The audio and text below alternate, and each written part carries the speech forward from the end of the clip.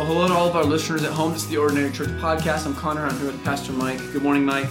Good morning, Connor. It is July 8th. Hard to believe it's already July, isn't it? I know. This year is flying by, and it Yes. also feels like, wow, January is a long time ago. A lot has happened since then. But let's get into today's topic for the podcast. We want to talk today about the subject of justice, and especially just think about how does the Bible define justice, and maybe where is our culture drifted away from a biblical understanding of justice.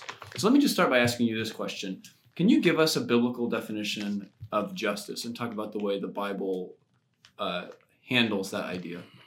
Yes. So justice is God doing what is right and just and fair. So justice and righteousness are married in Scripture. They're parallel terms. And so that's why when we read in 1 Peter 3:18, the just died for the unjust. Christ died for the unjust. So the just died for the unjust to bring us to God. It's also translated, the righteous died for the unrighteous to bring us to God. Mm-hmm. So it's God doing what is right. But then you start talking about what does it mean to apply justice? We know that God cares about and defends those who have been wronged. Mm-hmm. Okay. So for example, Isaiah 61, right? God is going to bring justice, but it's always about the gospel truth. It's never divorced from the gospel. But here's what we got to take a step back and really acknowledge. There's a lot of injustice in the world. Okay, no one's going to argue that the world is a just place. Okay. Yeah. Again, I tell my kids as they're growing up, life isn't fair. And that's one of my common refrains. Life isn't fair. The world is not a just place. Okay. And let me take you to Ecclesiastes 3. In fact, I'm preaching on these verses this Sunday on July 12th, 2020.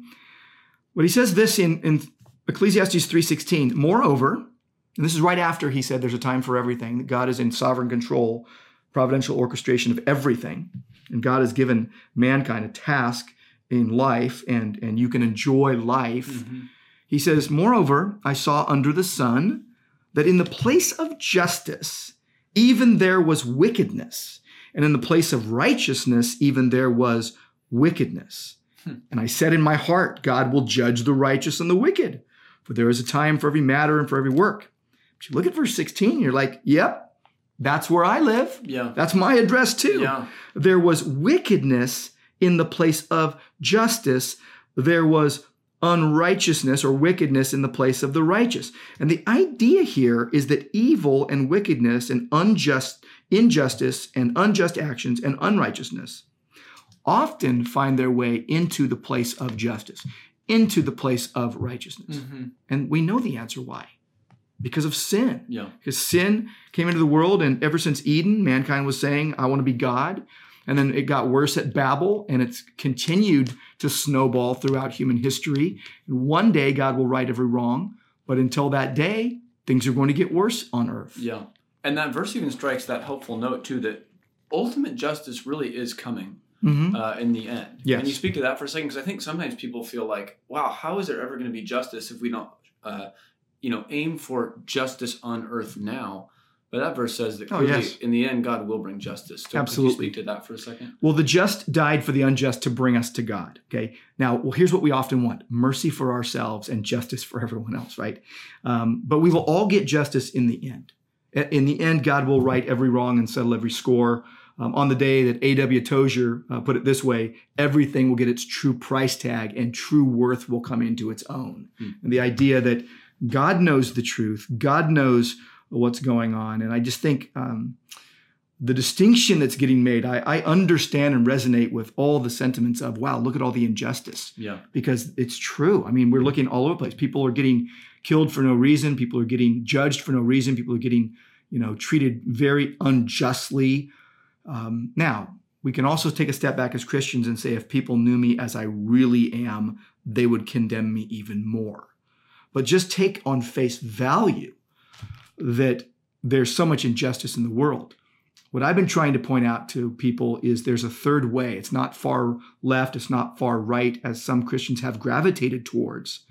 But biblical truth straight up says, yes, there is a lot of injustice in the world, and we believe worse is coming. And so as Christians, we see and experience injustice and suffering. but our hope is anchored in Christ, in our union with Christ. Therefore, we know that we endure the fellowship of his sufferings, right? Mm-hmm. And we know that 1 Peter 4, 1 Peter 4, 12 and 13, it says this: Beloved, do not be surprised at the fiery trial when it comes upon you to test you as though something strange were happening to you. But rejoice insofar as you share Christ's sufferings, that you also may rejoice and be glad when his glory is revealed. And there you have it, when his glory is revealed. So he went through the cross. What does it say in 1 Peter 2:19? This is a gracious thing. When mindful of God, one endures sorrows when suffering unjustly. For what credit is it when you sin and are beaten for it, you endure? But if when you do good and suffer for it, you endure, this is a gracious thing in the sight of God.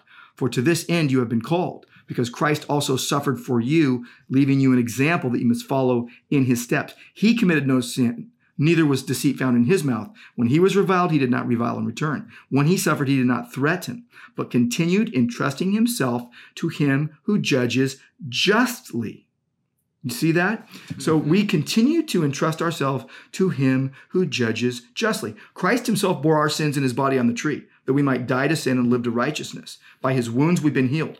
We were straying like sheep. We've come now, returned to the shepherd and overseer, literally the pastor and elder of our souls. So the idea is there will come a day. And right now what we do, we work with what we have. Mm-hmm.